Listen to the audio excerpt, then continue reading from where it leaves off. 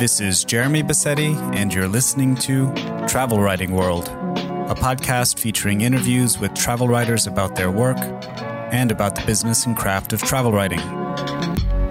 You can find the episode show notes, free travel writing resources, and much more at travelwritingworld.com.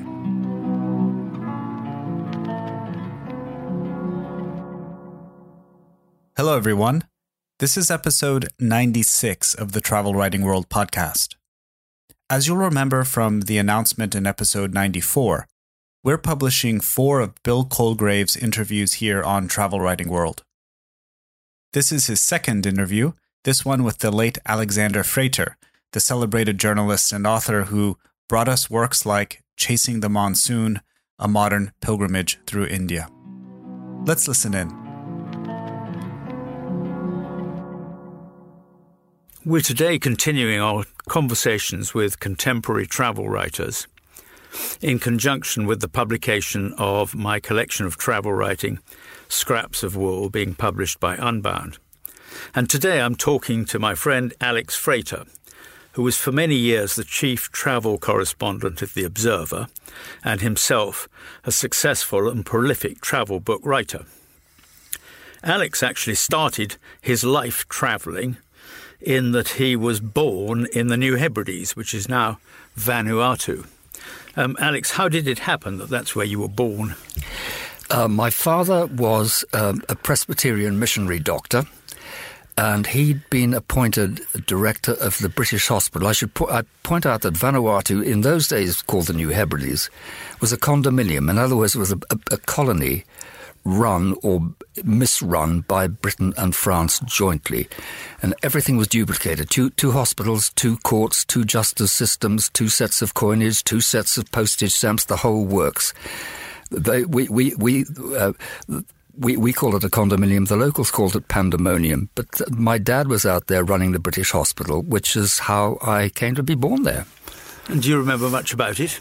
I do. A surprising amount. I mean, my mother and my sister and I were booted out in 1942 when the Japanese bombed Pearl Harbor, and all the European women and children were ordered off to Sydney, and they put us aboard a small tramp steamer, and off we went. But there are various things I recall. Something stuck in my memory. A group of I was with my dad. And we saw a group of men, a group of islanders, shackled together, shuffling off with a couple of policemen being taken off to jail. And I said to my dad, what have those men done? And he said, they're cannibals. And it was illegal. And later, years later, I actually met an ex-cannibal who was very interesting about the way you prepared a body. They call it long pig. You stick the body up against the wall, then you whack it with a canoe paddle. And when it's been sufficiently tenderized, then you roast it. And he said the best bits are the palms of the hands and the fingers. You suck the fingers. And you heard all about that when you were 6 or 7 years old? Indeed, yes. It's never left me. The idea of being vegetarian is ridiculous. And then you went to Australia and lived there for a bit. And how was it that you became a British-based travel journalist and travel writer? I belong to that generation of Australians who just got the hell out. Back when I was at uni, everyone of any interest were headed for England, and there were Italian migrant ships sailing out to Australia, and they would take you back to Europe, 16 to a cabin, for a derisory sum of money. And I sort of came from the same generation as Clive James, those young, enterprising Australians who came across the UK and put things to rights. My friend Philip Knightley, did you know him? I did, yes. Lovely guy. We worked together in 1979 when when the Times had their year-long strike. And Philip and I got together under the aegis of a brilliant guy called John Graham. And we created Not the Times. We produced a parody of the Times. You probably saw it. We sold 600,000 copies in 3 weeks. Really? Yep. And Philip was very much the leading light as a Sunday Times man. Right. Well, I was at the Observer at the time, so it was a great year for us. Yeah, we were actually putting on readers. So you got a job when you arrived in Britain. You got a job with the Observer. I got a and I started writing for Punch. And got offered a job on the staff as an assistant editor. It was a funny sort of place. Everything had to be funny. You ask somebody what's the time, and it would come back the answer would come back as a joke. And I found this. I was there for 3 years, and I found it quite stressful actually. This constant insistence on humour. And at the Observer, you started not as a travel journalist. You started something else, but something got you into travel. I was an assistant editor of the Colour magazine, sitting around with nothing much to do, and somebody came up with an idea for a series of pieces on rural railways in the UK, Stopping Train Britain. They couldn't afford Paul Theroux, who's the obvious man, but there I was on the staff, underemployed, so I got sent off to do a dozen railway journeys around the UK, and that was my first taste of travel writing, and I loved it. And then shortly afterwards, I was talking with a friend about ideas for a new... In those days, Colour magazines did big series, big ideas, and we came up with the idea of Great Rivers of the World. And I was put in charge of that, and that's when I met... I was able to give all my favourite writers work. So Paul Theroux, for example, went down the Yangtze. Bruce Chatwin went down the Volga. Piers Paul Reed went down the Danube, and so forth and so on. So I got to know all these people, and I kept the best river for myself, the Irrawaddy. The Irrawaddy, wonderful. Now, Norman Lewis did the Nile for me on that trip, but he'd done a wonderful book on the sailing through Burma on the Irrawaddy, and it was actually Norman who inspired me to do this. And it was a fantastic few weeks. How lovely for you. Every single one of those writers is a part of Scraps of Wool. Of course, your mention of Chatwin reminds me of the big contribution that you made to Scraps of Wool, which was when you and I were having an email conversation one day. I think it was about 8 o'clock in the morning, and I sent an email to you. And I thought I'll put at the bottom something you hadn't read before, but I'm certain it turns out you had read it before. I put the glorious words of Bruce Chatwin, which he'd written at the front of the 1982 edition of Picador's 1982 edition of Road to Oxiana. Mm-hmm. And I just thought, Alex will really love this, because it's some of the most beautiful writing ever produced in a travel book. And I sent it over to you and said, have this with your breakfast coffee. Within 3 or 4 minutes, there came back an email from you, Alex, and it simply said, it's bollocks, Bill. At least most of it is. Just bollocks, as you should know better than most. And I was deflated. This is my industry. I love this. But then I read your next line. It's bollocks, Bill, but we must let the boy flaunt his genius somewhere. And in those little sentences, flaunt his genius, you had summed up for me the whole travel writing business. I thought maybe I don't even need to produce my book now. Alex has said it all. He said, OK, we have to make things up, but we also have to allow people to write their best. Yeah.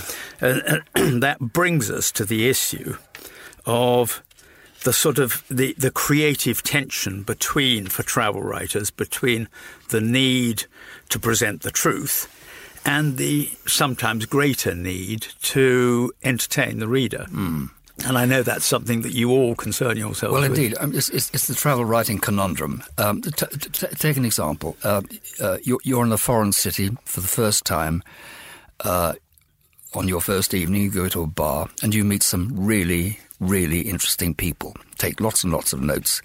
Next day, you go on a train journey. The train's empty, or anyone in the carriage is boring. are you entitled to take one of the characters from the bar and put him into the train? I think probably you are. Our principal reason for existence is to entertain our readers, and yes. So I think would you put him on the train? Absolutely, I would. Absolutely. I mean, in my own simple example, I wrote a book about searching for the source of the River Oxus up in the Vakhan corridor of Afghanistan. So I had to go there, and then having got there and discovered what I wanted to and more, I then had to come back, and I wrote the book and reread it. And after we had done the bit the finding bit, the coming back bit was dull. There was no point. So I rewrote the whole thing as if all the incidents had taken place on the way out. And I don't think there was anything illegitimate about that. I'm reminded of, which is in the Scraps of Wool, there is probably the finest travel writing anecdote I've ever read, which we call Dancing by the Black Sea, which is in the third of the Lee Firma trilogy, The Broken Road, which was edited by my friend Artemis Cooper and Colin Thubron and published in 2013, after Paddy Lee Firma's death. And I wrote to her saying, you don't get better than this anecdote. And she sent back to me, rather like your own comment, she sent back saying, Bill, none of this is true. Not a single word of it is true. None of it happened. At least it didn't happen at that time and that place. So none of it is a lie. And what he's done is to gather together so many different incidents, all true, created characters, all true, or reproduced them, and made it into a story. Now, I find that a legitimate way of entertaining the public. Yeah, I entirely agree. Interesting, just on the subject of travel writing, in the present edition of the Literary Review, there's a review by Jan Morris of a book called Where the Wild Winds Are by Nick Hunt. And Jan Morris makes an interesting point. He says, travel writing as such being a bit obsolete now since so many readers have been everywhere. And I'm just not sure that's true. Is it obsolete? Let me just first of all interject for those who don't know who Jan Morris is. He was James Morris. He was the Times correspondent in 1953, whose job it was to follow the Everest expedition, and whose special job it was to keep secret from the world the fact that they'd succeeded in reaching the top of the mountain, so that it could be announced in the Times on the day of the Queen's coronation. And subsequently, it was the James Morris who, having got married and had 5 kids, decided to have what she called that so-called sex change thing, and became Jan Morris and became one of the most celebrated of all travel writers. I don't agree with Jan on that. I've had lots of conversations with her about travel writing and really enjoyed them. And I think, in my view, when Herodotus went back to Halicarnassus in 400 BC with his histories, I think the lads next door said, nobody's going to do travel writing anymore because Herodotus has done it all. He's done it all, yeah. And I think people will be saying that forever. Who knows? But, I mean, his point about everyone's been everywhere, I disagree with that. I mean, I've been a professional travel writer working for The Observer for 20 years. And I've been to lots of places, but the kind of place that people don't get to is North Korea. And I spent an extraordinary 2 weeks there under Kim Jong-il, the father of the present lunatic. And it was strange place. We were taken off to see. Everything is regulated. I mean, we had there were 10 of us in our group, and everything is regulated. You're allowed to talk to certain people, and you're not allowed to talk to certain people. I went in not as a journalist; that would have been death. I went in as a retired teacher, And from time to time, I'd get out my notebook, and the mind just would say, "What are you doing?" And I'd say, "Well, I'm writing. When I get back home, I'm going to give a talk to my students, to my ex-students, about your wonderful country." So that was all right. And the fact that I was writing gun emplacements under tree left is, but the most extraordinary part of that trip, we were taken off to see a place called the West Sea Barrage. It was a huge thing, masterminded by Kim Jong-il, and there was a souvenir shop there, selling plastic washing-up bowls and hundreds of stuffed pheasants, the work of 6 local taxidermists. On the way back, we passed a group of 100 women dancing by the roadside, beautifully dressed, to the sound of a drum. And we insisted that they stop the vehicle, which they did, and we got out. And they were waiting to celebrate the passage of a letter from the Deep Sea Barrage people to the dear leader. And they were going to celebrate, they would celebrate the passing of this thing. We got out, and we stood and looked at each other. And then one of the women walked up to me and held her arms out, and she wanted to dance. And the drummer started drumming, and I took her in my arms, and we danced, and then all of us joined in. So the 100, we were being passed around from woman to woman, and we did this for 20 minutes. Our minds were going absolutely spare, but we refused to stop. And I have to say that even today, it's one of the best parties I've ever been to. You, Alex, know more about travel writing and have read more travel books than most people. I wanted to get from you some of your favourites. And you mentioned before to me Apsley Cherry Garrard. Yeah. Yes, I mean he was somebody sort of that went back to my childhood because my parents had a copy of that.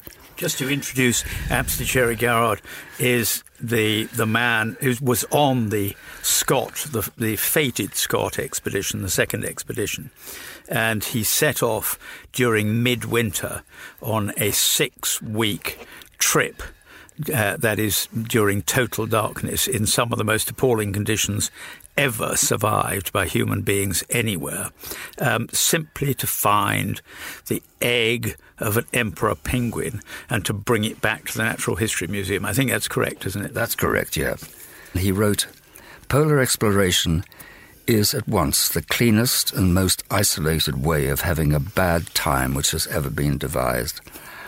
And Sarah Wheeler, who wrote a wonderful biography of Cherry Garrard, calls it the greatest adventure book of all time, and I think she's probably right.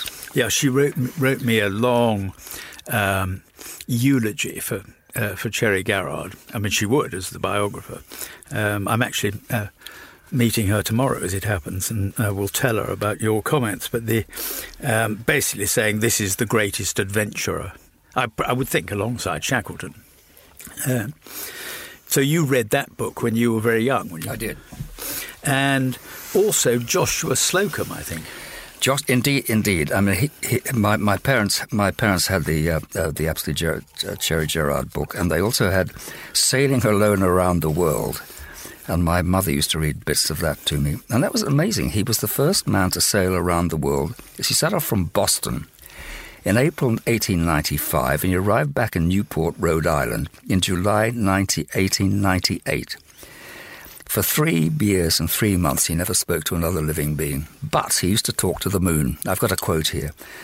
He wrote, "Then I turned my face, and there, apparently at the very end of the bowsprit, was the smiling full moon rising out of the sea. 'Good evening, sir,' I cried. 'I am glad to see you.'" He was, for a while, the most famous traveller in the world. I'm sure he was, yes. The book was a huge bestseller. Huge. Yeah. Yeah. But so that was the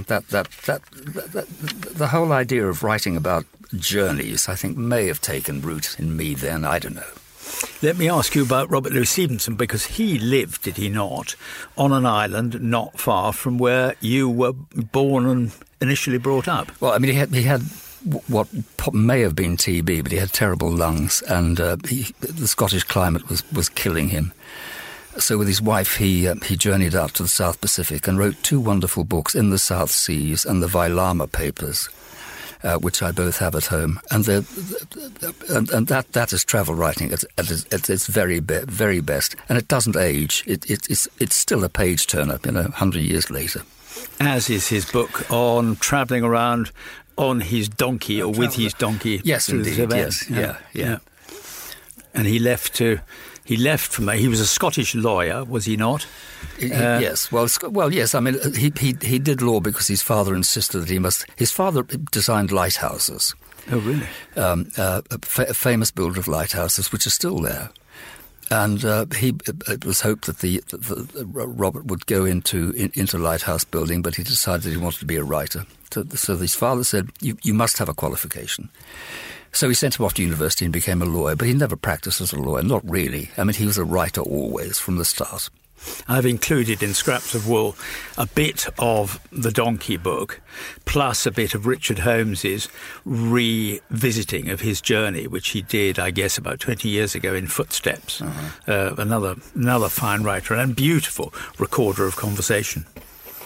I'm going to ask you to choose one travel book, which is your sort of desert island travel book, in a moment. I'm not certain that it might not be, from what you've said to me before, one of the great Ryszard Kapuscinski, but it may not be. It is. Oh, it is. It is. Yeah. And it's not a book. It's a writer. Yeah. I think he's one of the finest. He's now dead, unfortunately, sadly, but he was one of the finest writers in English around. But he was Polish. He was a Polish journalist. He worked for the Polish press agency. And he transferred journalism into literature. And he wrote this Pole who taught himself English by reading For Whom the Bell Tolls with the aid of a dictionary. And then finished up writing, like Conrad, a fellow Pole, some of the greatest stuff that the English language has produced. And I've just got a bit here that I'd like to read out. This is a man who learnt English quite recently, and he's on a village close to the Blue Nile, and it goes: "The African always feels endangered. Nature on this continent strikes such monstrous and aggressive poses, dons such vengeful and fearsome masks, lets such traps and ambushes that man lives with a constant sense of anxiety about tomorrow in unabating uncertainty and dread." And I just like to contrast that with Hemingway, who, also in Africa, wrote in a short story called True at First Light. Hemingway wrote, "I never knew of a morning in Africa when I woke that I was not happy." That's a pretty good note to finish our conversation on. Thanks very much indeed, Alexander Fredo. My pleasure.